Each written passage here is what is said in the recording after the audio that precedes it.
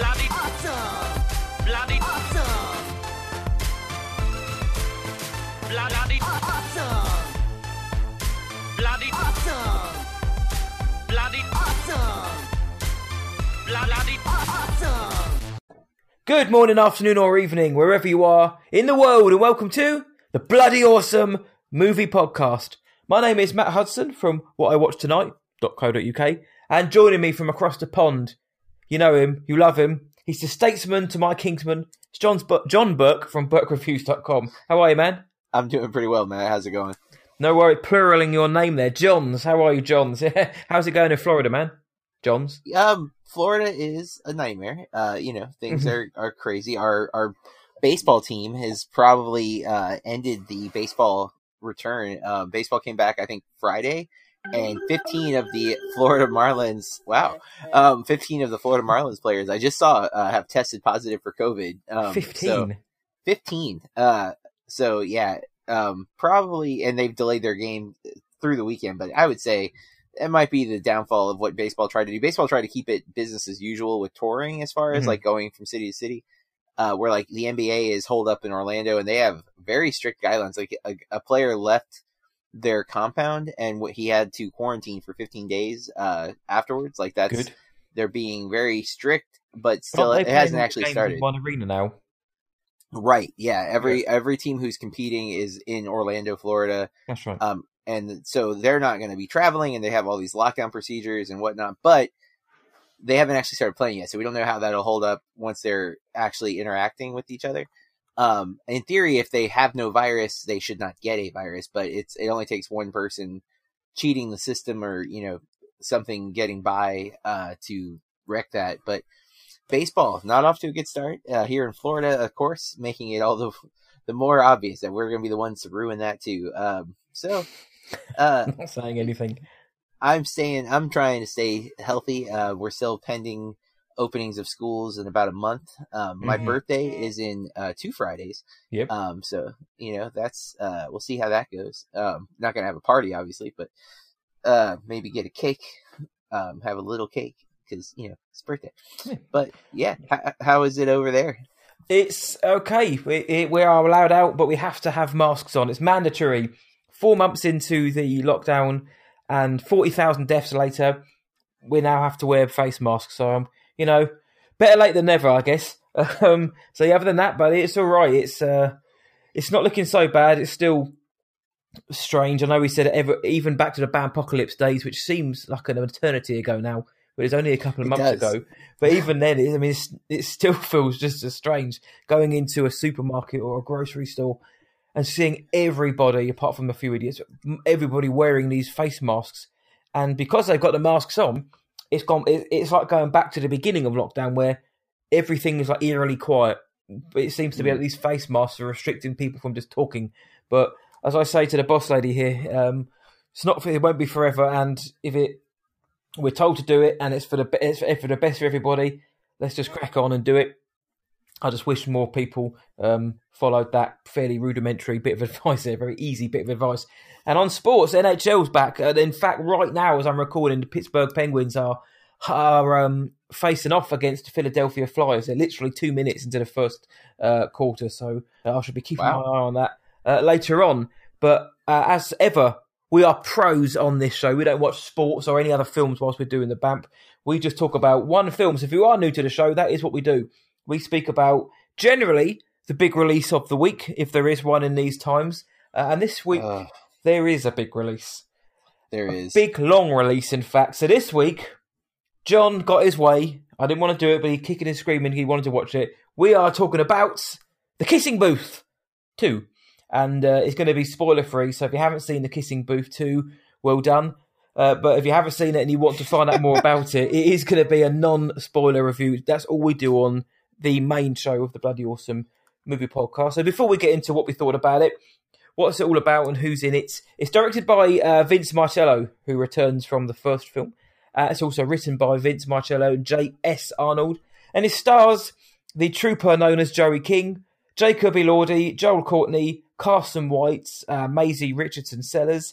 And the synopsis reads, in the sequel to 2018's The Kissing Booth, High school senior Elle juggles a long-distance relationship with her dreamy boyfriend Noah, college applications, and a new friendship with a handsome classmate that could change everything.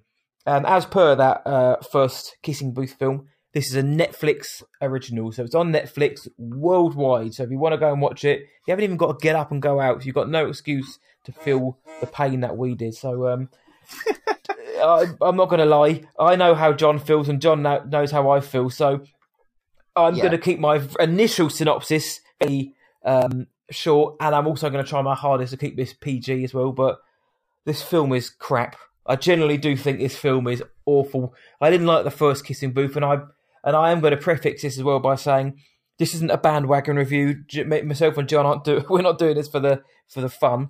I generally didn't like this film. I think it's a really bad film, and I was hoping at least that this sequel would give some justification for this sequel to exist. I was hoping that the first one was bad, and I know this is based on a series of books, but the first one wasn't well received and it was bad. So surely the second one is gonna improve it somewhat. No, it doesn't. I think in fact it's even worse. But before I go off on a tangent, John, just to confirm, you were a fan of this. Oh, yes. This is the first time I think we've ever done this where we didn't keep our thoughts kind of quiet to each other, because usually we don't go in knowing how the other person felt about the movie. And we just couldn't. We couldn't contain our detest for this film. And I didn't like the first one. And in fact, it is currently my most read review on my site because people are, I guess, searching for Kissing Booth, and they're like, "Oh, he reviewed that," and I'm sure they're not happy with what they're reading. Here's the thing, and I think we said this even on the last episode. I like Joey King. She is a very good actress. Yes, she has taken some very bad movies, and they seem to be happening frequently now. I was excited for the Kissing Booth the first time because I like rom-coms. Yes, you do, and I like Joey King, so I was like, "Great, this should be awesome." What I think after watching two of these movies, and we'll get into why I said it that way in a little bit. I think these need to be TV shows because they run like poorly written sitcoms that are truncated into a 2-hour runtime, or let's be real, 2 hours and 10 minutes in this particular film. Far too long. I counted 8 different plot lines happening in this movie, and that's far too many for a 2-hour film, especially because you might think, well, I'm sure that they're not actually separate plot lines. They all must tie into one main plot line, right? They're subplots. They are not. There might be a couple that you could qualify as a subplot, but most of them have the ability to have been fleshed out, but they're not. Most of them come and go, and again, they feel like almost episodic moments that should just be a TV series, especially since Netflix excels at TV series. That's where most of their great stuff is in their shows, and they've had a few successful films. I don't know how many of their successful films were actually made for Netflix versus were made and then Netflix bought, or like with The Irishman, Scorsese was pitching that around and was just looking for someone to fund the movie. It wasn't like Netflix had the idea for The Irishman. So I don't know how many Netflix original films really qualify as a Netflix original concept from beginning to end, but their series seem to have been like that. So this feels like maybe if you turn this into a recurring show, it doesn't feel so bloated or so unfocused that the movie does, because that's everything wrong with it. And that's okay. That's a lot. That is not everything wrong with it. There is a lot that I will nitpick. What we point out Joey King being talented, right? We've mentioned on the show before that I certainly banged the drum for Joey King. I don't know if that's now out of just pity, because she clearly is a talented actress. How far she can rise in the ranks of the Hollywood hierarchy, who knows? But she certainly isn't doing herself any favour, and her agent must be laughing all the way to the bank, because the majority of the roles, because she has been in some films which are actually half decent films, but the majority of the roles she picks, she is let down either by the character just being horrendous, like in The Kissing Booth 2, or the writing is diabolical. So it doesn't matter who's in that role, you're on a hiding to nothing. So yes, we do bang the drum for Joey King, but I'm not sure if she's banging the drum for herself. True. But what go into that, well, I think she still has talent, even if the character is not good and whatnot. Some of the other people in this movie are not very good, and the big one, I don't. The women seem to love him, but as far as performance, Jacob Elordi, that makes more sense. Who plays the love interest Noah, is not a good actor in this movie. Now, I don't know if maybe that's how he's being told to perform, if that's just the character's written to be so bland and unappealing. But he was a major problem in the first movie, but I felt more the character, because they made his character a violent, angry guy who is on his way to play football in college. What college, you ask? Oh, of course. Harvard. And I have two major problems with that. Is one, they never ever give you any hint that he's intelligent enough to go to Harvard. Like, they don't give you anything to say that this guy who keeps getting suspended, and that's what world would Harvard bring in a guy who is notoriously being arrested and kicked out of school for fighting? Like, that's, I understand this suspension of disbelief, but there is a breaking point, and that is it. Like, that, I do not buy that he gets into Harvard. And that's a continuation in this movie that he's at Harvard. I'm like, nope, don't believe it for a second. In Beth Recall's world, she's the author of these books. That's a thing that happens quite often, apparently. Yeah, I don't, man. I'm watching Gilmore Girls, and Ivy League is a major part of the Gilmore Girls, like, mythos.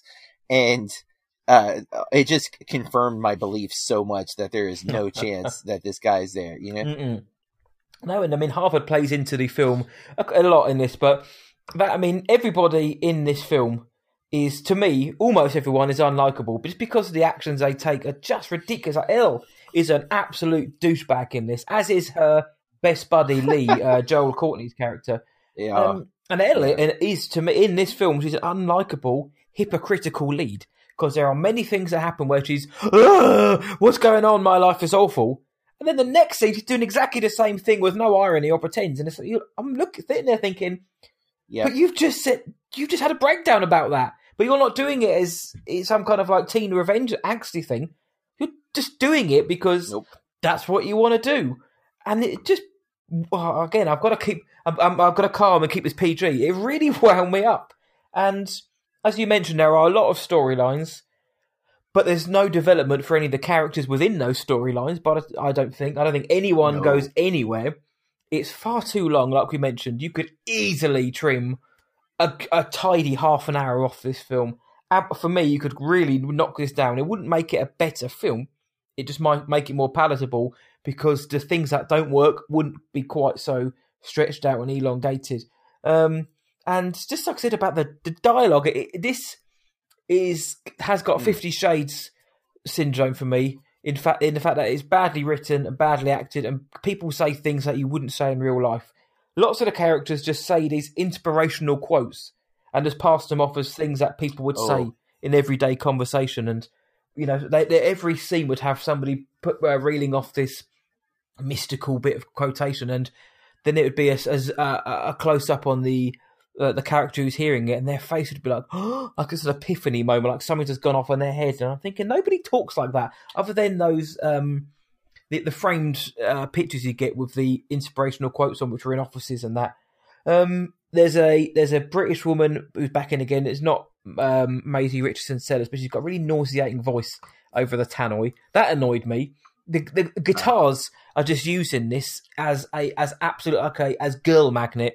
I mean, I play a guitar, and I've never had anyone foaming at the mouth like that. And I don't know. Lee's car is awesome. He's got a GT350. I don't know anything about cars, but it looks awesome. I really like Lee's car in this.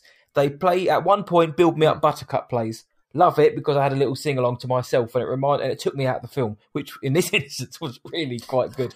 But I know that you had an issue, as I did, with the DDR, a lot of the dance scenes, and how much the movie revolved around dance machines.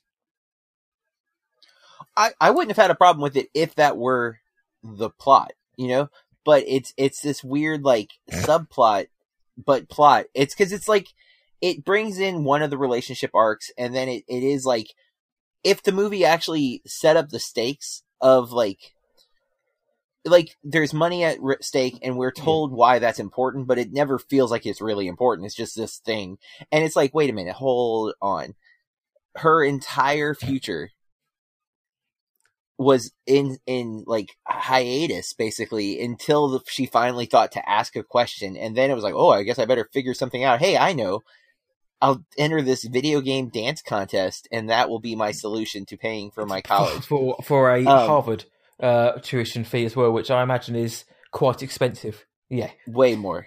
Yeah, and they never discussed the fact that it's going to be split presumably by two people, right? Like, which just makes it even more unlikable. There are right, or is she just going to keep it all because that's, you know what I mean? Like, it wouldn't put it past, mind you, because she's clearly selfish in the character. But it is like, you could, if you focus in and that's the thing, and you make this movie like Dodgeball but with DDR, cool. Make that the focus though, not just this weird like side thing where we get very kind of boring montages. Like, there have been some amazing DDR sequences in film, like even Grandma's Boy. Nick Swartzen has one of my favorite little moments in that movie, is him on that machine and afterwards getting the high score and being like, what's high score? Did I break it? Like, I love that scene. It's possible to make that engaging. And again, it doesn't need to be 2 hours, hour and a half long movie. Kid enters, like, start that off. First 15 minutes, we find out that this is their goal. This is what they've been working for. Traditional screenwriting basically is what I'm calling for here. The sequence I do want to talk about, and it's not a spoiler because it has no plot point, but I think it kind of sets up how cheesy, campy, and badly written the film is. And I don't even remember the setup. It feels like it came out of nowhere, so I might have either blacked out for a second or I'm right and it came out of nowhere. But a girl with a bunch of face piercings is showing Elle a video of a guy working out. And then she goes into a 5-minute improv bit where she just keeps making jokes about how hot the guy is for various reasons. Basically, in the old days, it would have been a guy talking about a girl. I'm willing to let that go. Yeah, that wasn't the problem. It's nothing about her character in any point says she's a stand-up comic that would do a route. Like, she's literally like roasting the screen like over and over. Right. And she's actually, I won't say she's bad at riffing. Like, it feels like she's very believable in the process. Not that the character should be, mind you. That's where it makes no sense. But also that the side part of this is that she's being broadcast on the intercom system at school. So then we get to cross-cut with Lee, who feels like he's going to save Elle. It makes no sense that he reacts the way he does. Because one, no one knows who she's talking about for most of it, from what I gathered, right? Like, they realize it later, but like most of what she's saying, they can't see the video, so they have no clue what the comments are. There's no context, and then the scenes. It takes him like 3 days to get to her. Like, it is the longest. Yeah, and it's so over the top, like campy, like sitcom. It feels like a really bad like set up in a sitcom, like picture that as Kramer running to stop Jerry from like putting the letter in the mailbox, or like it's just this rehashed, really bad, nothing new, and again completely and it doesn't even add anything to the only thing it introduces is a little bit of tension between her and Marco. And also it also stands to reason that it makes her look even worse, because just before that she was thinking about Noah and how she needs to give him some space, but they still love each other and all that kind of stuff. This is the beginning of the film. Mm-hmm. It follows on, obviously, from the first film very closely. And then, so she's hung up on Noah and really loves him. And then immediately this scene happened, and I was like, I mean, would you really? And on the riffing, I totally agree with you. It felt like the director basically asked Joey King, just, improv, and we'll pick and choose, 3 or 4 of the best ones.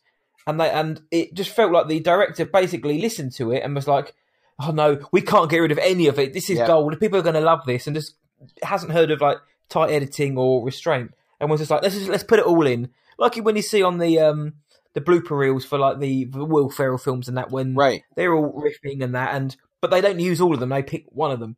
And on gag reels, this film seemingly seems like it was made just to include the gag reel at the end, which seemed like the most forced bloody gag reel I've ever seen. It really wound me up. I was watching it and I was like, all of these bloopers feel like they were purposely done so they could have a blooper reel at the end of it.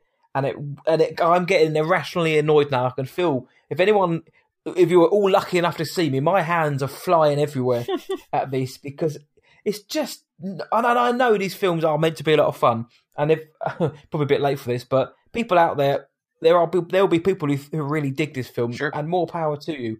We always say it's all subjective.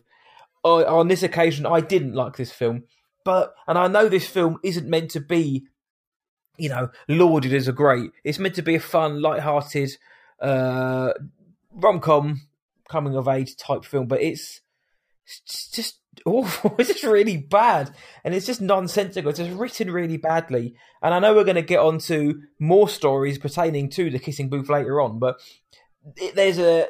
I know you wanted to mention the narration, so I'll leave that to you. The kissing booth. If you want to see about the kissing booth, don't worry. Don't even bother thinking about the kissing booth in this film. We'll call the film The Kissing Booth 2, but let's not worry about an actual kissing booth, really. I'm just trying to think of anything I liked about this film. It starts off really, the colour grade when you start off is so bright it's unreal. I'm trying to think what I like. I mean, everyone dresses odd. Hey, the party, the Halloween party, looked like a great party. Looked like a lot of fun. The way Lee treats his girlfriend is appalling, but it's played off almost for laughs, and it does nobody any favours. John, take over before I carry on. So you mentioned narration. It's long been a debate in film. Like when we write in literature, we often have a character narrate because it allows us to have internal monologues and know what a character is thinking. I have argued that if I had not read The Hunger Games, I would have very little attachment to the love triangle that is set up in The Hunger Games, because in the book, you know what she's feeling towards Gabe and Peeta, because you hear her thoughts, which in the movie you get a blank-faced Jennifer Lawrence and you have no clue what the hell she's feeling. And so, it's been debated for forever. Is narration good in film, or is it a crutch? Sometimes I think it adds something to the film. Most of the time it fills in exposition that you should be able to infer. A better filmmaker maybe could visually tell it better, maybe a little bit better writing. Or maybe just having trust in your audience that they're not morons. And I think that last statement is what applies to this one, is that the narration here is simply the filmmaker and the writer not thinking we're smart enough to follow what's happening without Elle's commentary. It's sometimes used for humor. It's not good humor. It very rarely adds anything, because we can see, because Joey King's an expressive actress. We can tell what she's feeling. Yeah. We don't need her inner thoughts like, oh no, this is so bad. And again, it's a stylistic thing. It is attempt, I think, at hitting the young adult demographic. And I think if this were framed as this was like her diary or something, the narration would make sense. It doesn't make sense here. Especially because we do cut to other people and their experiences. Like we are with Noah and the other girl whose name I don't remember. At times, Chloe, we're with them aside from Elle. So it's not like Elle is our only entry point. So her narration is weird because we are seeing the world in ways she can't. And so having her just come over as voiceover and not having any other characters voiceover, is problematic in that way. And also, again, it's a bit of a crutch. It just feels like we don't think our story's clear enough without this, or this scene won't have a laugh if we don't put something here. And it's like, well, then write better, because it's not good either. Like, it's still weak and it's bad. And again, this is fluff. So like Matt has said, every film is subjective. There are genuinely bad things here, though, like bad habits with writing and the narration. Again, one of the most iconic sci-fi films of all time is Blade Runner. Mm-hmm. The original two cuts have voiceover. I prefer the voiceover in those movies because I don't feel like it was clear what was happening without the voiceover. That's my opinion. And some people disagree, including the director, who, the director's cut removes the narration. But look at Shawshank, $1 Million Baby. The connective tissue there is Morgan Freeman, but some work. Sure, yeah, and some work. Again, it depends on when you're doing it. Like Morgan Freeman in Shawshank, most of the time he's just adding into story. Yeah. It's not cut away to a joke, or it's not even like detailed exposition. I bet you're wondering it's how I like, got here. Something like that. Yeah, yes. It's like transitional. Yeah. It's like Andy Dufresne did this or whatever. And it feels like it's based on a book, and it feels like the reading of a book, and so it works in that way. I don't feel like that works here. I don't know if Kissing Booth is based off of a book. It's based off a book series. Okay. Yeah. Well, I haven't read it. Series is a scary word. I have not either. And I wonder if maybe some of the fandom that exists is because of the book, and they're happy enough with this. And again, maybe that's the problem. Why it feels so fat with just trimmable content is because they're trying to put all of a book into 2 hours, and you just can't do that. Like you have to let some things go. And what I feel like when a movie fails to trim off the excess from a book is that they don't get why certain storylines work in the book and won't on film. You have more time with those characters, you're able to spend with them. I wonder if the book is strictly through Elle's perspective, which would make sense with the narration, but it would not make sense with some of the visual choices. You can deliver an internal monologue in a book, and it won't feel out of place. Right. It's just the extra text that isn't in quotation marks. That's what we expect to happen. Yeah. Where, in a movie, we generally want to see what's happening. And again, I'm not always opposed to narration. Sometimes I think it works really, really well. Scott Pilgrim has tons of weird voiceover stuff, but that whole movie is full of overlay. That's part of the aesthetic of the film, is things are happening outside of the world of the film that we are privy to. There's nothing here in either of the two movies where it really makes sense or feels beneficial to have her voiceover. And so, and again, that is preference, just like everything else we've said. Matt and I guess to be fair, this movie is not geared towards us. It is geared towards a younger audience. I would say predominantly a female audience. But what I want to say is that there are better offerings on Netflix than the Kissing Booth movies. And I would prefer people, branch out and check some of those out. For example, The Half of It. Yep. Fantastic movie. And that's a Netflix original. To All the Boys I've Loved Before. So I really, really thought that first film was excellent, and the second one was pretty good too. Yeah, I don't think I've caught the entirety of the second one, but I also really liked the first one. Last I checked, Edge of 17 was on Netflix. That's not a Netflix original, but still, it's there. Or at least it was amazing. Cleanse your palate. And The Lovebirds, which is I would say not an amazing movie, but much funnier and very, very, very focused compared to this movie. Where again, it has a weird premise, right? They're trying to do this thing, the whole movie, and most of it makes zero sense when you really scrutinize it. But it's funny along the journey of that one thing. That's the problem with the Kissing Booth. the movie's called The Kissing Booth, and the Kissing Booth feels like it's the 20th storyline. It's not. It something. Should be this. Yeah, if the Kissing Booth is actually going to be a part of the story, make it the story, and everything should be happening with that as the driving force behind it, and it's not.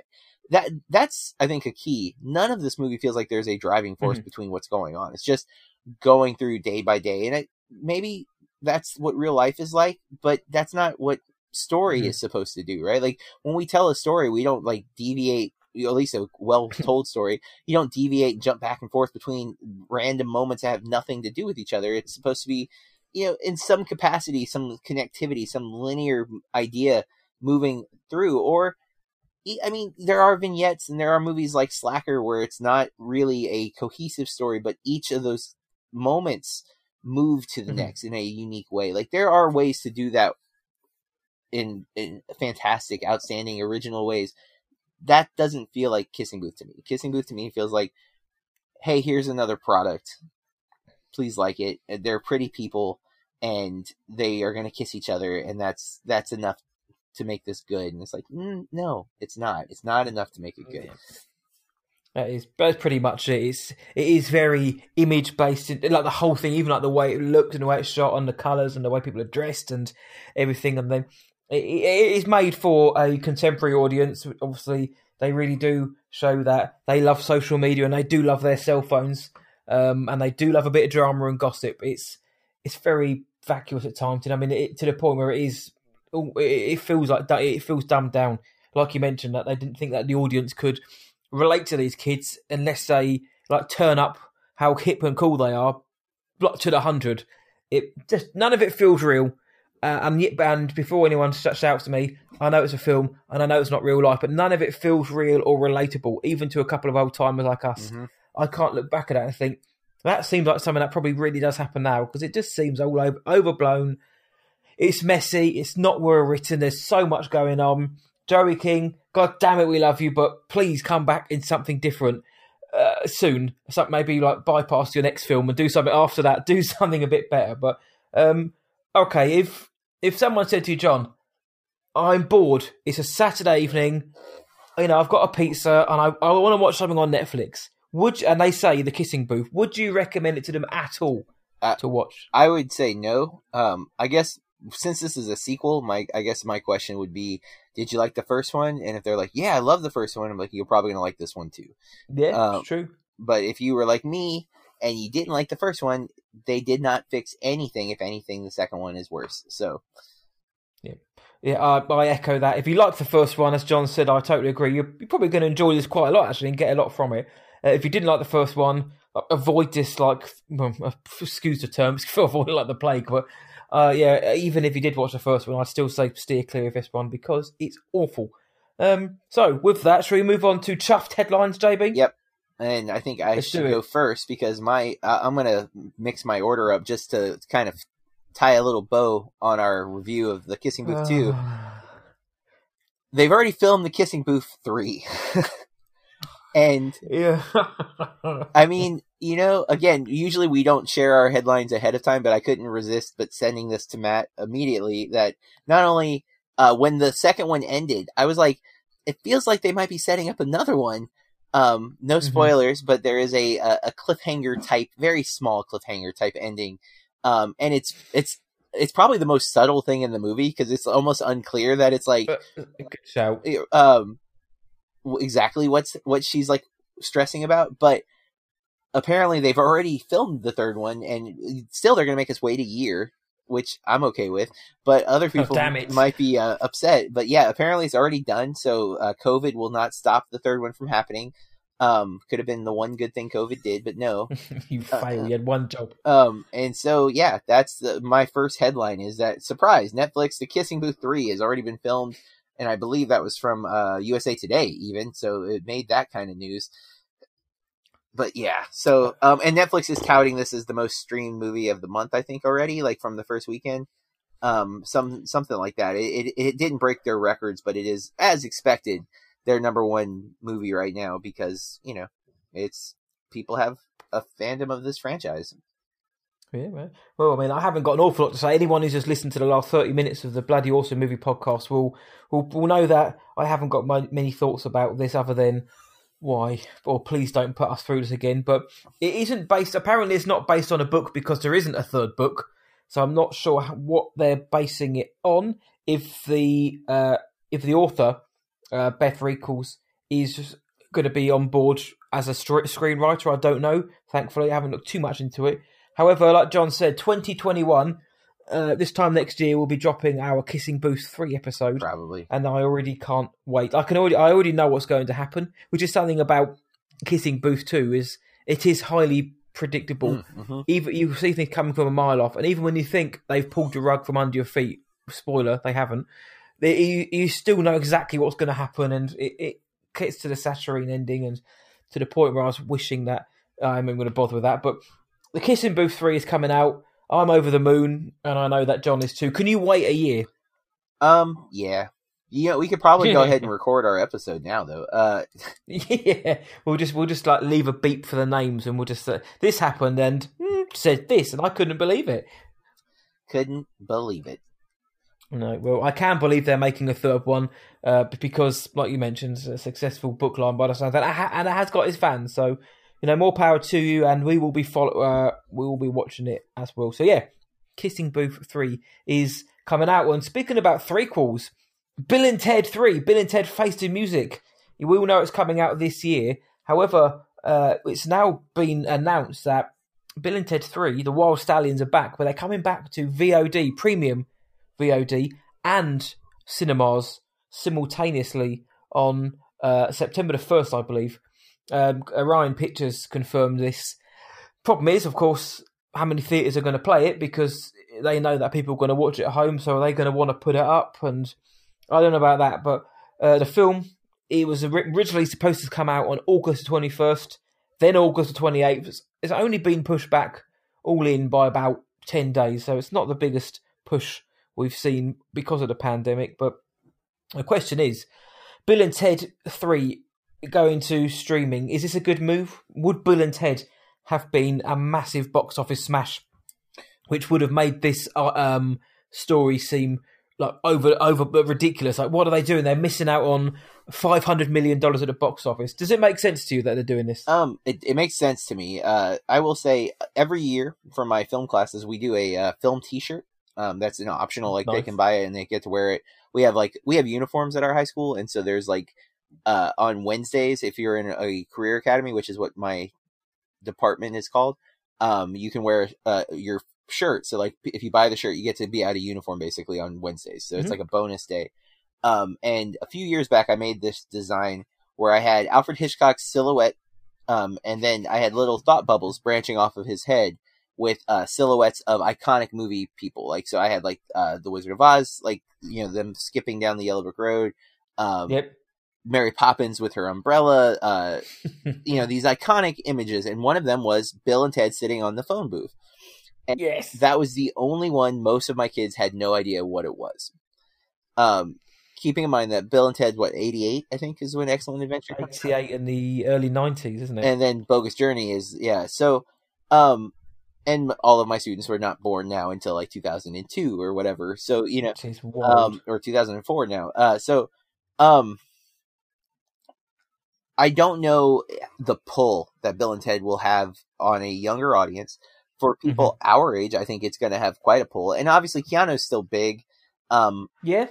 But I don't feel like the marketing has been massive, but partly because I usually get a lot of my marketing from going to the theater, and I have not been able to go to the theater for 3 months. And then obviously in the States, they keep saying they're going to reopen theaters, but they keep delaying it because COVID is getting worse, not better here. So I don't know that it will simultaneously open, because I don't know if there will be theaters open. I literally while we're sitting here, I got a notification from Regal that Tenet will be opening Memorial Day weekend here in the States. Do I want to get a notification when tickets go on sale? I'm just like, yeah, I don't believe you. Get a notification if it's actually going to go on bloody sale. Right. When is Memorial Weekend, by the way? It's the 3rd or the 5th. It should be that weekend that Bill and Ted come out, I think. Gotcha. Right. Okay. Or right after that if it's not that weekend. But but yeah, I'm all in. I want to see this. I will rent it that opening weekend because it's a movie that I care about. I did, because so many of my students didn't know what it was, I taught Bill and Ted's Excellent Adventure now twice. And it holds up pretty well. I would say a lot of my students go in expecting it to be just completely idiotic. And then they all have a lot of fun with it. They don't always, the characters feel like caricatures more so. They don't even feel like they represent the 80s. They feel like caricatures of the 80s, right? They're 80s extreme. What if 80s to the max? And it's you get these two guys. Or what if the Ninja Turtles, but not turtles? And it's Bill and Ted. Okay, it's Michelangelo and it's two Michelangelos, realistically. There isn't anybody else. And it holds up pretty well. And I think partly just because like they did such a good job of casting the historical figures to not be iconic faces. Like they're not people that you recognize from other things. Like they are. Billy the Kid is Billy the Kid to me. I don't know him from anything else. And Socrates, as they call him, is is I don't know him as anything. And he did act in other things, but for me, he's only Socrates or Socrates. And I think that's part of the reason because they watching it, they don't know those actors from anywhere else. Where they know Keanu Reeves. I'm sorry, Alex. Most people don't know you unless they like the Lost Boys, but I'm a fan. My students now are fans, but that's, I've only maybe 60 kids who are into this. So I hope there is an audience. There's going to be a bit of an audience because it is still Keanu, but I'm excited to see it. I actually, the new trailer, which I, again, don't normally watch, but I couldn't resist because that first trailer wasn't the best. Mm-hmm. I liked the new trailer a little more. I thought it was, it felt more like a story, which I thought was kind of lacking in the first trailer. Yes, I agree. The second trailer was very decent. I'll be interested to know the premium VOD sales compared to how many people like footfall in theatres, even when it does come out. I think it makes sense because I don't think Bill and Ted is going to be a smash. It's never intended to be a smash hit. I think that's why it was August release. That's the end of the summer, the dumping ground almost. But I think it'll make decent money. It may scrape 3 figures, but I don't think it's going to. I don't think the studio or the distributor is going to take a massive hit from having it on premium VOD. And it's not like they're chucking it on Netflix for 250 million subscribers to watch for $7.99 a month. There are people certainly in the US, and they will be over here. People are still having to pay £15, $20 to watch it. So you're still paying the same amount. You may just not be getting the multiples of that because I could say to my brother and someone, like, come up and watch it. I'll get it. You come up and watch it. They're not making double the money. They're just getting one. But I'm just happy that it's coming out and it's being made. Keanu Reeves, like I said to JB the other day, in the new poster, looks horrifically like Severus Snape. And I can't get my head around the fact that he looks like Snape. Alex Winter looks so pleased that this movie is being made. I genuinely feel so happy for that man. In the poster, he looks like the cat that got that cream so much. But hey, I'm looking forward to it. I'm expecting it to be a good, fun little romp. And I just hope it's, on a level playing field with those first two, because like you say, they do hold something in the nostalgic minds of people our ages and slightly older as well. Because I remember watching that as a kid. Obviously, Death and like I say, Socrates, and when they meet up with all those characters and the Wild Stallions and the song they're playing at the end and how they're sent off to write that song and save the world. Now their daughters are helping them save the world. So it's a cool little twist there, but.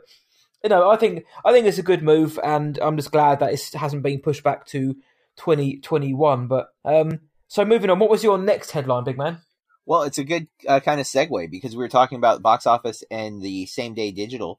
And my article is from the AP News, and it's movie theaters implore studios release the blockbusters.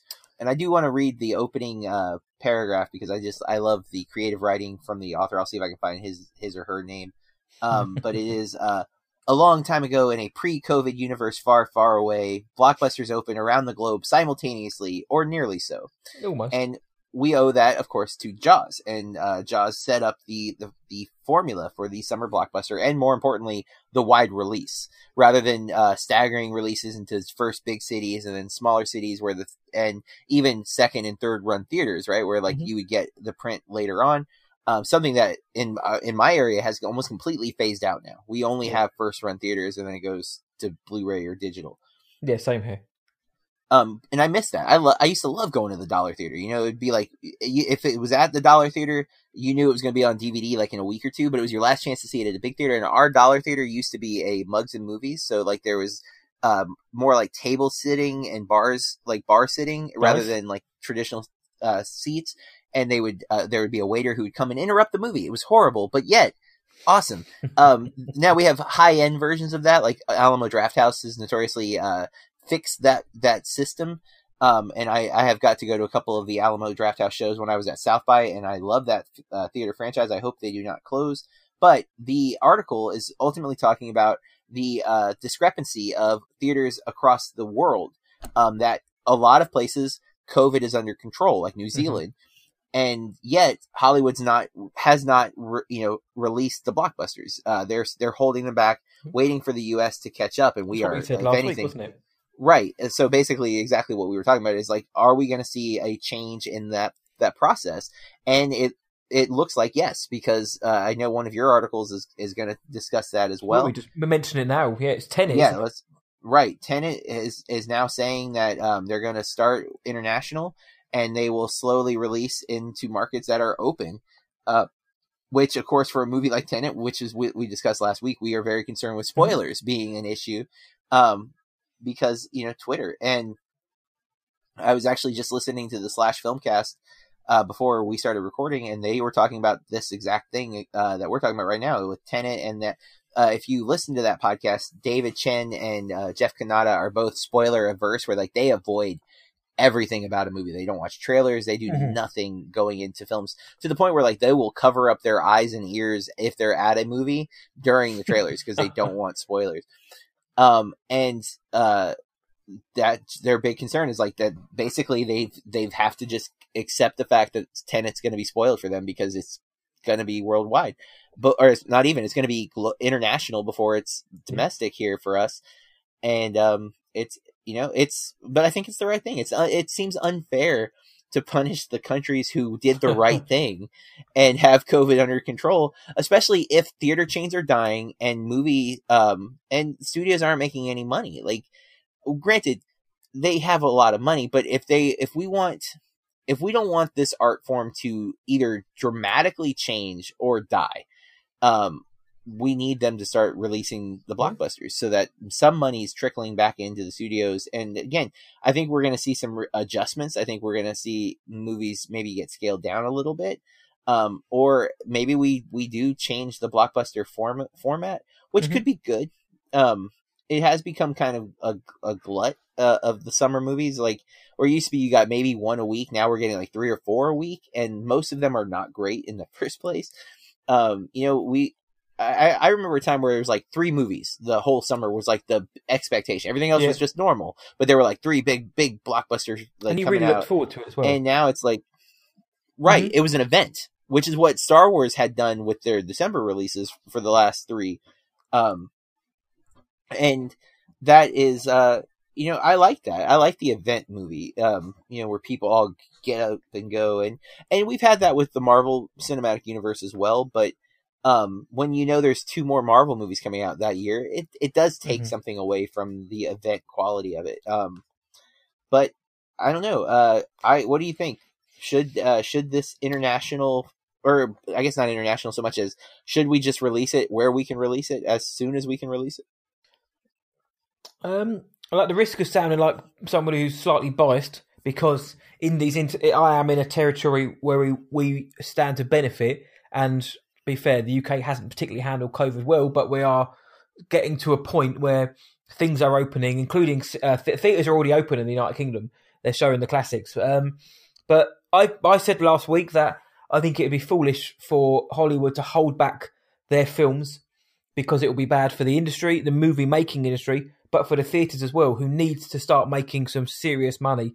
Tenet is a film which will get people back in cinemas. It will get me back in the cinema. I haven't been yet. As much as I wanted to go and see certain films that have come out, I haven't been back yet. I will go out and watch Tenet in a month's time. So I think it's for the best. And it's being released internationally on the 26th of August. That's the date. And internationally includes United Kingdom, Canada, France, Germany, Italy, Australia, Japan, Korea, and Russia, amongst others. It's debuting in select US cinemas a week later. So I know that is, and a week is an awful long time in Spoilerverse Twitter, but it is only a week, and I know that sounds very, pat you on the head and off you go, but had it been 3, 4, 5 weeks, months different, then that would be, to me, that would be a huge issue. However, it is only a week in terms of when it's being released, and international cinema goers will know that pain that of the States will release a big film first, and then a week or so later it will get released in the larger territories, and then some other countries like Brazil and that, they don't get these for months after. So we know that pain just from scheduling this podcast, because there's been movies that we couldn't do, or it didn't make sense to do because I was going to get it weeks before you were getting it, especially with like not as often with the blockbusters though, much more frequently with the later like Oscar play movies, because they'll hold those back. Like Green Book for you came out the year after. Green Book came out on New Year's Day. Got it. The year later was that 2018, I think.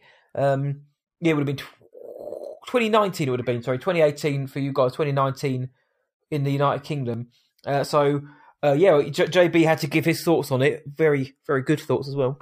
And I had to wait to give mine. But again, it's not me. Had it been, if you twist the arm now and say, right, imagine this is Star Wars. Imagine this is the Rise of Skywalker. The United States is going to get it a week before the UK. Suddenly, then I'm changing my tune. But but then that would the question. It's a different context. There would be no reason for them to do that. In the context that we have in the world now, that we're living in a pandemic, we're living in a strange times when people's health and safety and life is paramount ahead of the next Nolan blockbuster. I think releasing it in the territories you can is good for those guys and us guys and girls, because we get to experience it. There's nothing to stop us from going to watch it. The theatres are open, we're ready. But it is only 1 week later in the United States, and I know there'll be people listening there saying, "Yeah, but I don't want it spoiled." It could be worse, is all I'm saying. It could be 2 weeks. It could be a month. It could be indefinitely suspended still. So, and that's assuming it comes out on the 3rd of September. But they have said, this is coming from Variety, they have stated it is select US cinemas. So whether they are going to make sure they have certain cinemas open to accommodate just this film, I've no idea. But I'm for it because I think practically and realistically it makes sense. Taking away emotion and anything like that, I think it makes sense on a lot of levels. So I think it's a good idea. And I just hope, though, that we haven't got to be having this discussion for many more weeks and months, because, we all want to be able to watch these blockbusters together. The best part about film fandom is when people go to watch a film like Tenet and could immediately jump on. And I know that someone in Australia's seen it, JB's seen it, someone in Italy's seen it, and we can all discuss the film together, whether we like it or not. Whereas these next few blockbusters is going to be a little bit different. And you'd hope that people would be sensitive, but let's face it, nobody is, unfortunately. I think the bigger... but I think... Oh, sorry. I think it's a good thing. I'm just going to finish there by saying, I think, all emotion aside and just thinking practically and realistically, I think it's for the best. Yeah, I think, honestly, the question we should probably be asking is, should more movies be doing what Bill and Ted is doing, and doing same-day digital? Now, I don't think Tenet... I think Tenet is an event movie, and I think it's film... maker purposely utilizes the size in his movies. So I think there's an argument to be made that it needs to at least be given the opportunity to be seen on its intended format.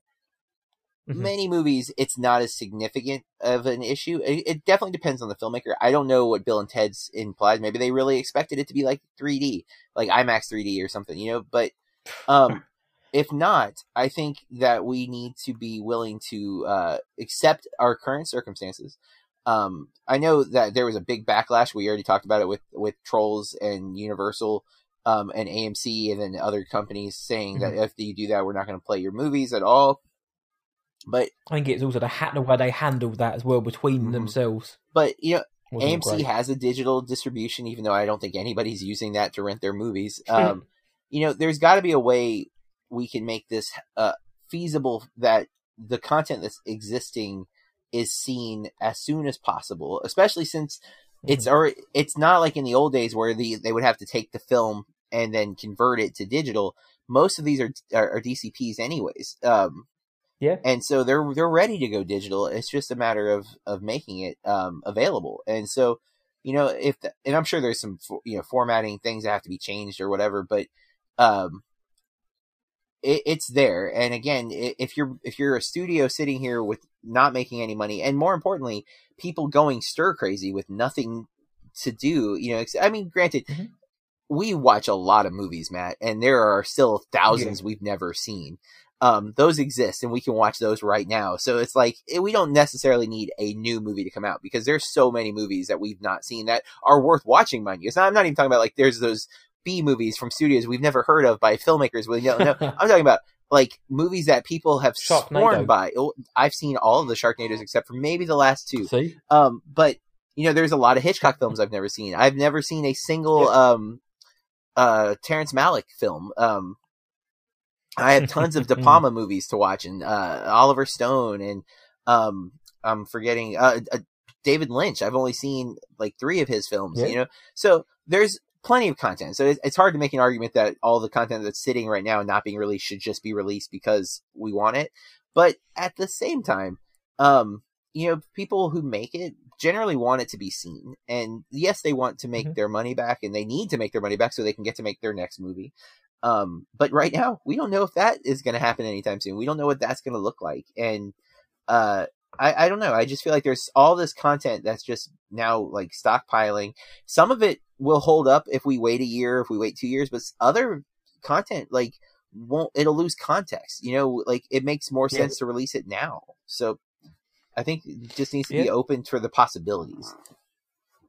Yeah, and these are extraordinary circumstances. So when these studios are forecasting their budgets for the year and their projected returns from these films, throw those out the window now. Yes, they want to make their money back somehow, and pretty much all the studios are going to probably call it a loss this year, come in a lot worse off than they thought they were going to be. But if they can claw back some money, and again, yes, putting Tenet on, like I agree with you, putting Tenet on VOD for $20 a screening isn't going to work because people will just bundle round, and rather than the studio making $200 from everyone seeing it, they're going to make 20, and they're going to make a tiny fraction of what it is. But there are some films which you know the studio it will take a hit, but it will be less sizable. And Bill and Ted 3 is a great example of that. And the next story I have potentially could have been an example of that. And it's the story is all about Halloween Kills, which was due to come out this year. It's now been bumped back to next year. But the headline is the working title hints at the story of the sequel. Now, I liked 2018's Halloween. I thought it was pretty good. Mm-hmm. Very derivative, of course, of the Carpenter original. But I enjoyed it for what it was. It has some decent angles to it. It has some podcasters in it. They were quite annoying, though. But Halloween Kills, the sequel, I like my horror film. So I was excited for this film anyway. But I was hoping they'd do something a little bit different from the tried and tested formula of one person or 2 or 3 people are getting hunted by a slasher of some sort. But David Gordon Green, who directed Halloween and is going to be directing this new trilogy, he's come out and actually given a little bit of context to what this film's going to be about. And he said, and I quote, "If the first film was somewhat retelling the origin of Michael Myers and getting us up to speed with where Laurie has been all these years, then part 2 is about the outrage of Haddonfield. Mob Rules was our working title for the film. Oh. Mob Rules. It's about a community that is united by outrage and divided in how to deal with evil." So what that says to me is it's not just Laurie Strode and her daughter and her granddaughter who are going to team up to face Michael Myers. It's the entirety of Haddonfield has seen this evil and wants to stamp it out. Mob Rules. Are we going to get like a Purge type thing here where people are just out on the streets looking for Mike Myers? Will it suddenly descend into chaos, anarchy? Who knows? But it sounds like Haddonfield's going to take matters into their own hands. But so I thought that was a decent spin, and I hope that this film is going to be decent, and hopefully it expands on what the first film did and isn't just a horror by numbers. But hearing that was quite exciting. And I'm talking about VOD films. The first film made a very decent $255 million at the box office. Halloween Kills, though. So the first question for you is, does that synopsis make you at all excited for the film? But this has been pushed back now to October 15th, 2021, rather than, I think, the same date, 2020. $255 million the first film made.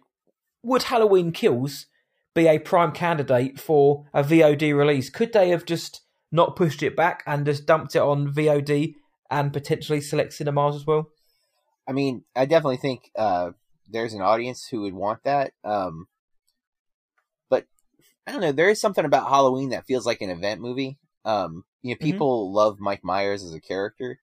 And when I went opening night, like a late show too. I think we went to like a 10 or 12 o'clock show on a Thursday. Nice. And I brought my daughter because, she was my movie buddy. She's kind of given up on that, which right now, I mean, there's no theaters, but and my editor David, we went and it was packed. Like there were no empty seats at our theater.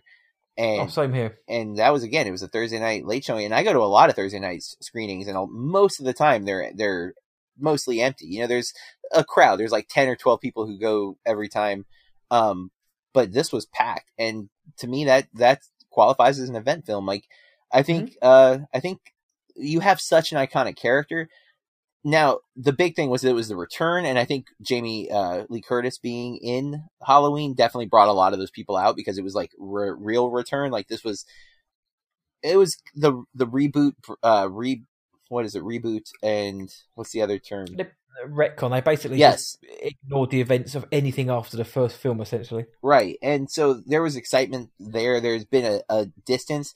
This is going to be a sequel, so now you're wondering, were people into that movie enough that they would come back out for the sequel in that same force? Will they flock to the theaters again? And I don't know if they would have if COVID never happened. Like I don't know if we would see that same drive to go see the second one or not. I liked Halloween, but I also had some of the things about it I'm like, yeah, it's fine, and I kind of haven't really had a second thought about it since I saw it. Yeah.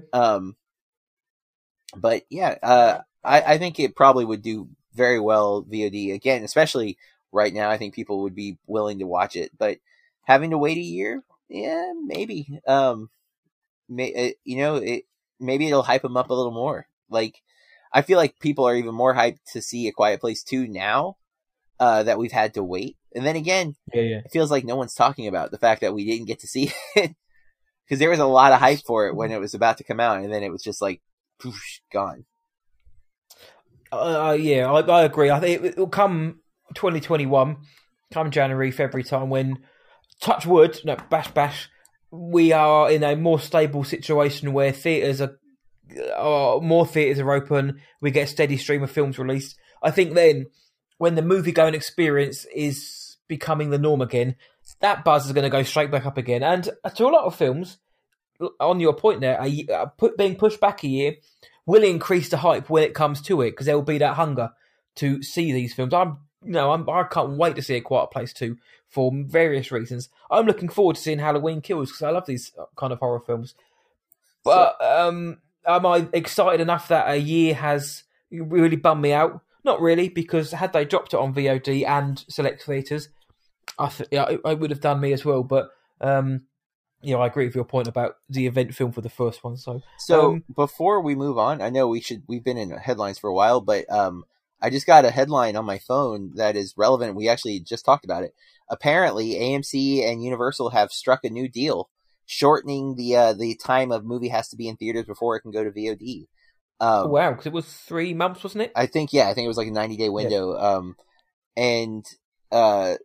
So they fixed that. Yeah, it was 90 days was the exclusivity. Mm-hmm. I'm trying to find what as part of the deal, Universal and Focus Features must play movies in cinemas for at least 3 weekends or 17 days before releasing those films on premium video on demand platforms. So went from 3 months or 90 days to 17. Yeah, so huge change. So we might be seeing this more and more. Wow. And that's a deal with Universal and Focus Features, and it says explicitly AMC. So I don't know if that's gonna, if other theaters will just fall in line, like follow the big guys, or if no other theater cared before and it was only AMC that was preventing it from going same day. Is that a temporary thing? Because that could also be potentially damaging if Universal releases a big old blockbuster. 3 weeks later, I can just watch it at home. It doesn't say if it's temporary or not, or at least I'm not going to sit and read the whole thing right now because I don't want to just sit in silence while I'm trying to find everything. But I will say that I would be surprised if we see if theaters return to normal, right? If COVID's beaten and suddenly everything's open like it used to be, if a movie's doing well in the box office, I don't see them putting it on digital. I think That's that will it. become this movie's not doing well, let's go ahead and dump it onto digital.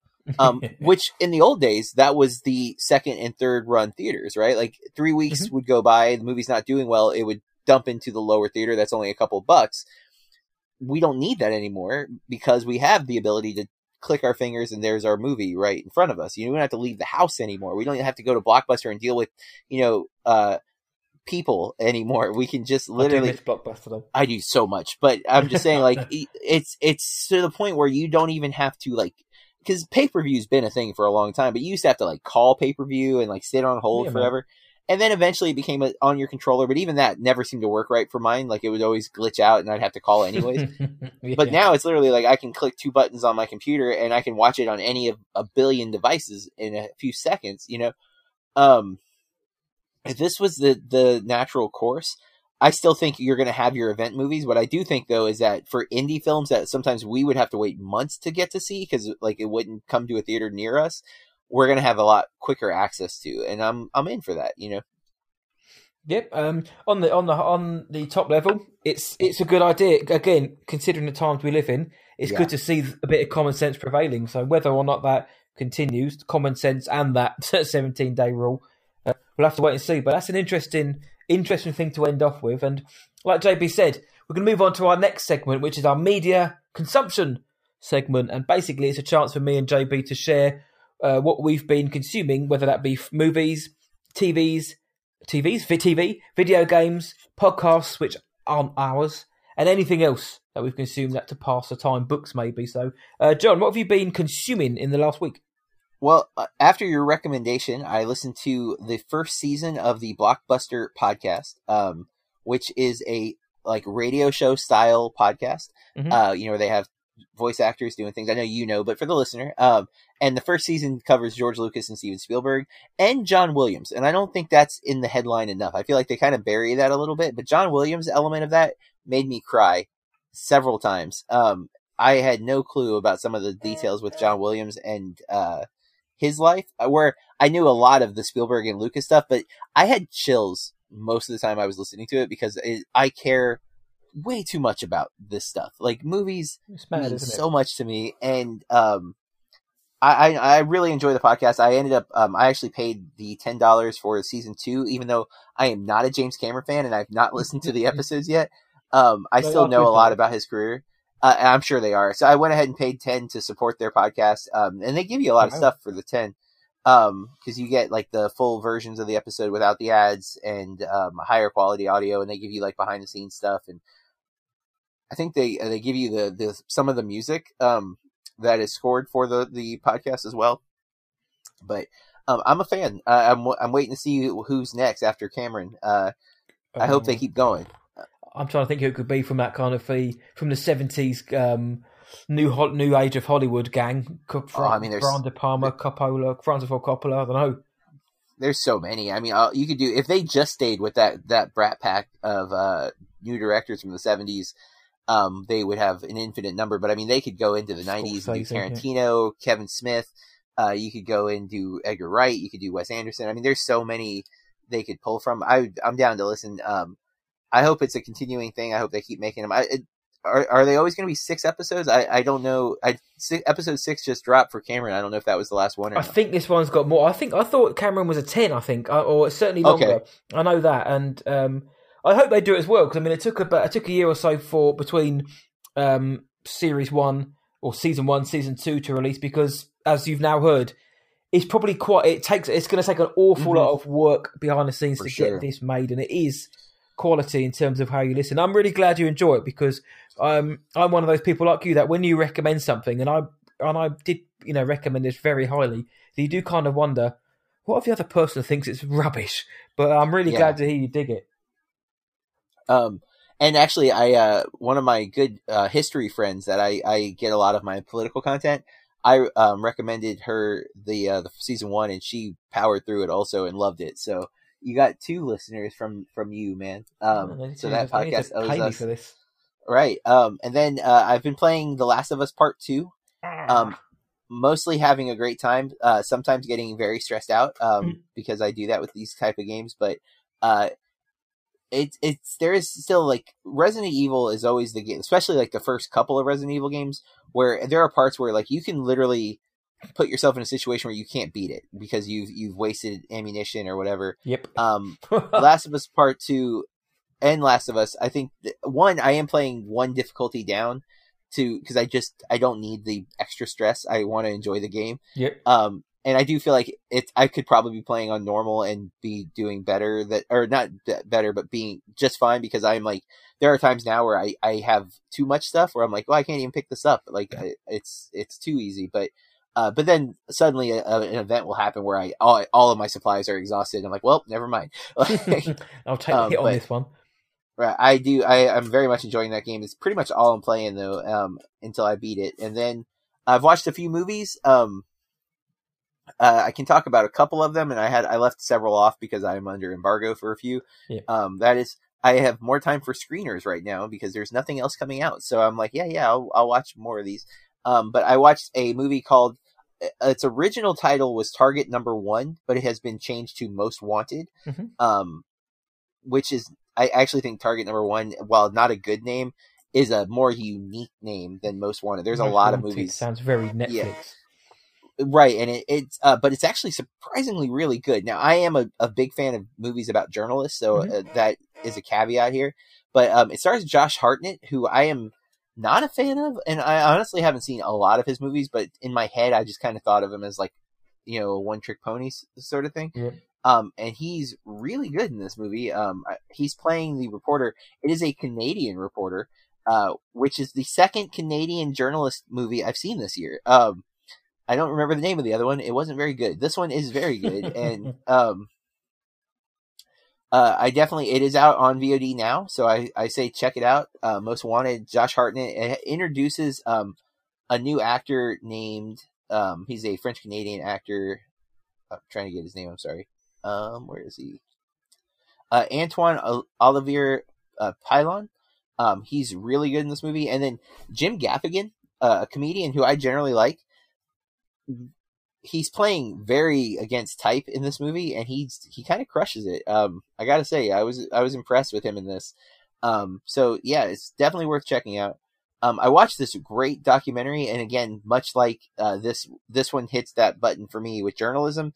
This documentary hits it with education. It's called River City Drumbeat, and it is it'll be on VOD on August 7th, and from what I've gathered, I am not under embargo, though, even though it doesn't come out till then. And so I'm going to go ahead and just say I love this doc. It clicked very hard for me. And again, it's because it is about it's about art and education, which always really ring true for me as a film teacher. So keep that in mind going in. If those two things, maybe you're like, oh, education's stupid. Well, okay, go for it. But generally, it's a feel-good documentary. The people in it are really good. It hits on a lot of topics that are very relevant right now, and so I think worth your time. And then Corey and I, for the Movie Club podcast, watched the Joseph Gordon-Levitt starring film 7500 on Amazon Prime. Yep. And it's a pretty solid movie. I don't think it's the best film, but it's good. Our episode of Movie Club is out for that. And then lastly, today, just a few hours ago, I watched First Cow. Nice. Have you seen it? No, but I remember we were going to deal with it on an earlier show before all of this came up about, I made myself watch it today so I could listen to the episode of Slash Film that came out today about this movie. But it's also my first Kelly Reichardt film. Yep. And she's a director that I've heard great things about, and I'm going to be kind of diving into some of her other films. Certain Women and Night Moves, I think, are both available on streaming. And she seems to work with Aaliyah Shawkat quite a bit, and I'm a fan of her. So, but I like First Cow. I'll be honest, it was a little long for my taste today. I think I was kind of anxious, and I probably shouldn't have jumped into a movie that's a little slower paced, and purposely so, but it's very, very well made. It's an A24 film, and it follows a weird trend that we've seen in A24 films as of late, that is in 4x3. Yep. I don't. Some of the movies I kind of get why. I didn't feel like it was necessary for this one to be in 4x3, other than maybe she just wanted to do that. Maybe she always does that. I don't have any frame of reference of her film style, so. But it didn't bother me. But I was like, oh, okay. Again, huh? It's like it's becoming a little bit of a trademark of A24. It seems to have the movies that do this, and not have a specific reason. Like I thought a Ghost Story, it made sense. I felt like it just worked in that realm, and the Lighthouse, okay. I think it works there, and it works here. It doesn't hurt anything. It's just it also didn't feel. It felt like just like one of those trendy choices rather than a purposeful choice. You know, it's like, oh, artsy films are doing this now, so I will do this, and it's like, okay, cool. Yeah, but overall, become too much of a fad. I mean, apparently A24 it is. Like I almost think that's how the pitches start. Okay, so we're gonna film it in 4x3. It's like, oh yes, excellent. You can imagine, like, so this one's in 16:9. Get out. But I liked it, so it's worth renting. I kind of wish I had bought it, but I did just rent it on Vudu, or Amazon or iTunes or wherever you want to rent your movies. I get mine from Vudu. They don't pay me. But what about you? What have you been consuming? Well, that's a nice diverse list of films, actually. So I do want to check out First Cow soon. For me, in terms of podcasts, I've been listening to a couple this week because, as I say, I dip in and out. I've been listening to Nightmare on Film Street. It's a horror movie podcast. And it's like a horror chat show where they just pit films against each other, dive into them, half an episode on each, and very decent. If you like horror, absolutely check it out. I do enjoy their shows when I get around to listening. And on a Star Wars theme, I listened to Rebel Force Radio for the first time in about a year because my Star Wars Sessions co-host Lukey Boy said basically go back to listen to them again because he really likes them. So, and I know they've had a few controversies off air. Maybe that pushed me away a bit, but listen back, had a good time. So, horror film, Star Wars podcasts. That's what I've been listening to, in and out. And in terms of movies, I haven't been playing any games.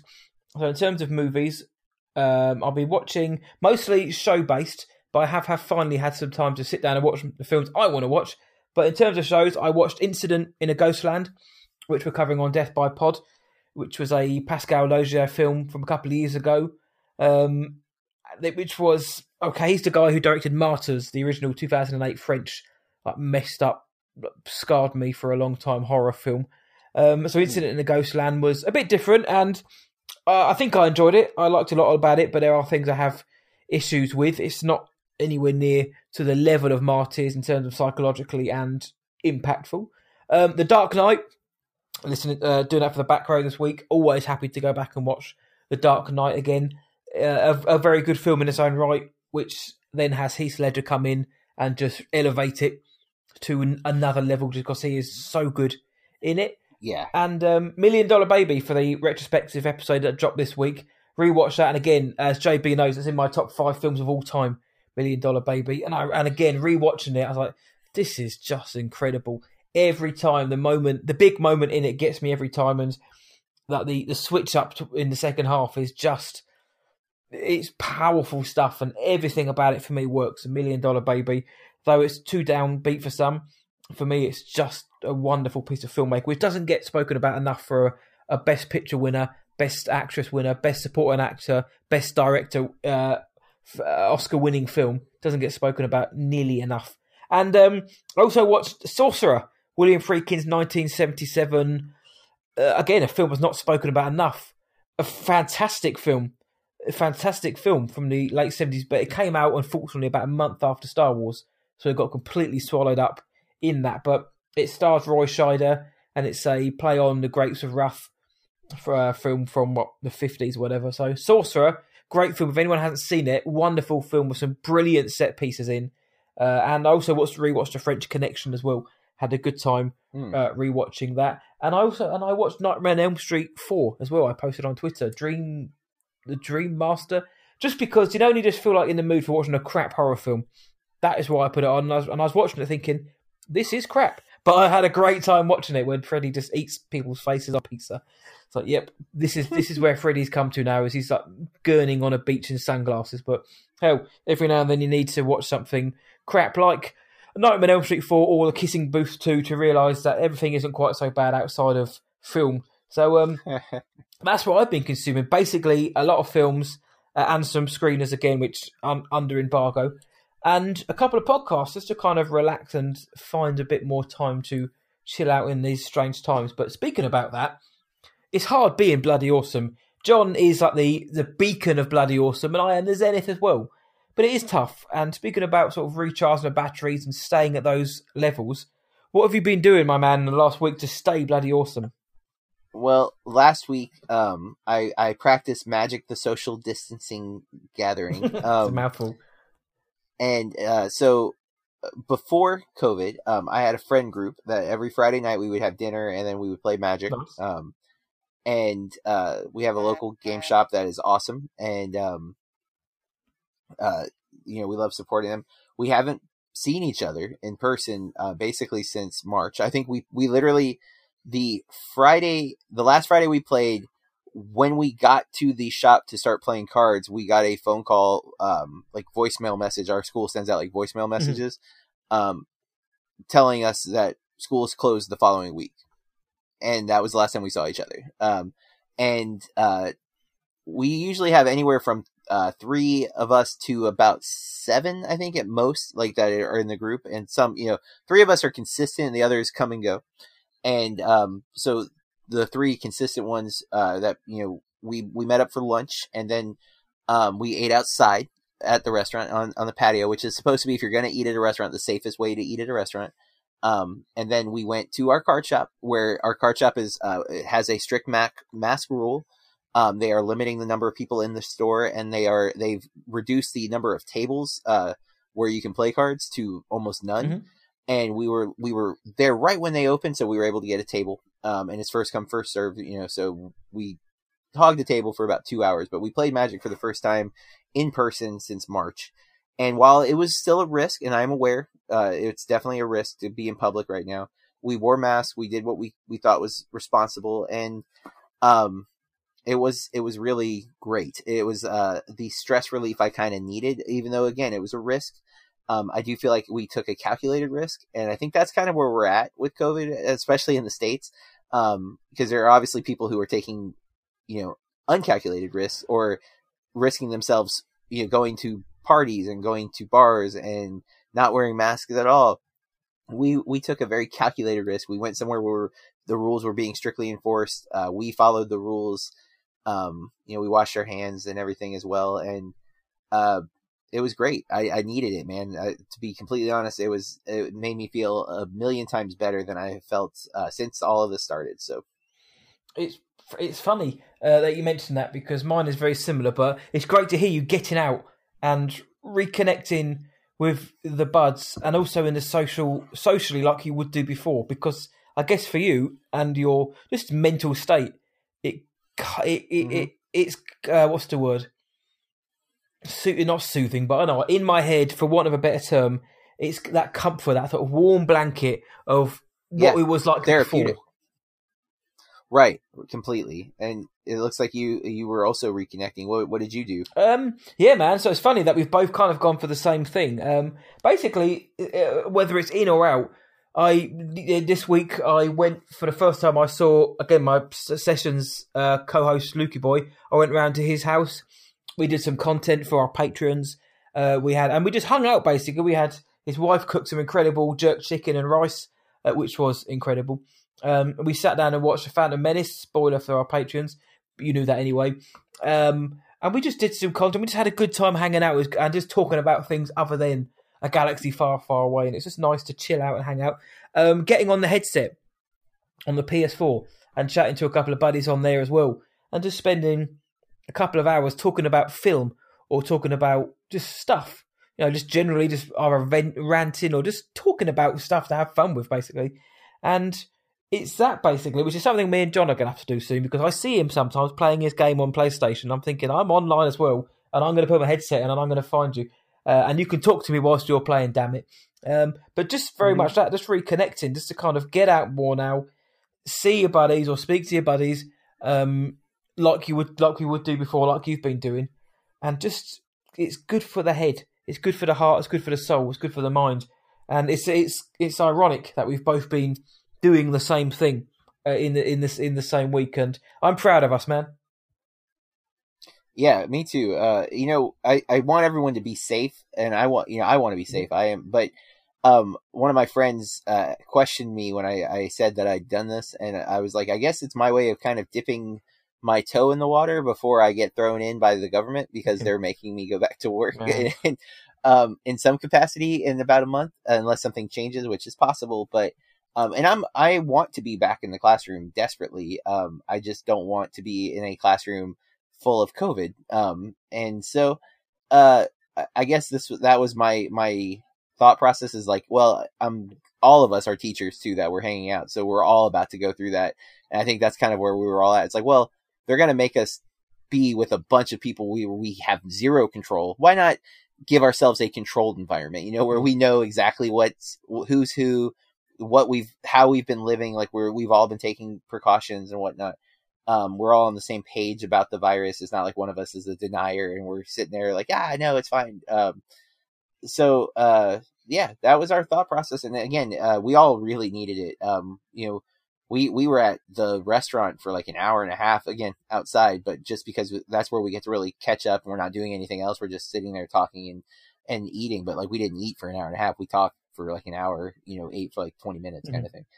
If again, with obviously you're sensible enough to have a controlled environment, but if the place is open for business, then nobody should be looked down upon or made to feel bad for you going to use that service. How do you just, if you weren't meant to be going out and everyone just bowls around to somebody's house and they're not following procedure, not wearing a mask, or they just shouldn't be there, that's a different story. But if the business is available to open and everyone's got a sensible head on them, then I don't see the problem. And as I've said and you said, it is Novocaine for the soul. It's great to get out and experience interaction again, social interaction, and also doing something which you and which I love doing, which is either playing games or just chatting or eating chicken. So, dude, I think it's going to be, in the long run, it will benefit yourself, me, and everyone for just doing this, as long as everybody stays safe when they're doing it and doesn't, well, let's face it, and isn't a bloody idiot by doing it. But that is our episode then for the Bloody Awesome Movie Podcast for this week, where we recapped the Oscar bait, The Kissing Booth 2. And on next week, we are going for something which we certainly hope is going to be a lot better, and it's She Dies Tomorrow. It's released by Neon. She Dies Tomorrow, which is actually releasing next week as well, and we're under embargo until Monday. So this episode will be out. The episode will be out in good time after that. So if you want to find out more about the Bloody Awesome Movie Podcast, and why wouldn't you? You can do on social media. You can go to Twitter at BAMP_podcast, at BAMP_podcast. John, where are we on Instagram? We're at Bloody Awesome Movie Pod. And on Facebook, just search for Bloody Awesome Movie Podcast, and we'll pop up on there. If you want to find me on social media, you can do What I Watched Tonight across Twitter, Instagram, and Letterboxd. And head on to whatiwatchedtonight.co.uk for any reviews and any other podcasts that I do on there. And for yourself, John? I am at Burke Reviews on Twitter, Instagram, Letterboxd. And I also want to take a second to plug Podchaser.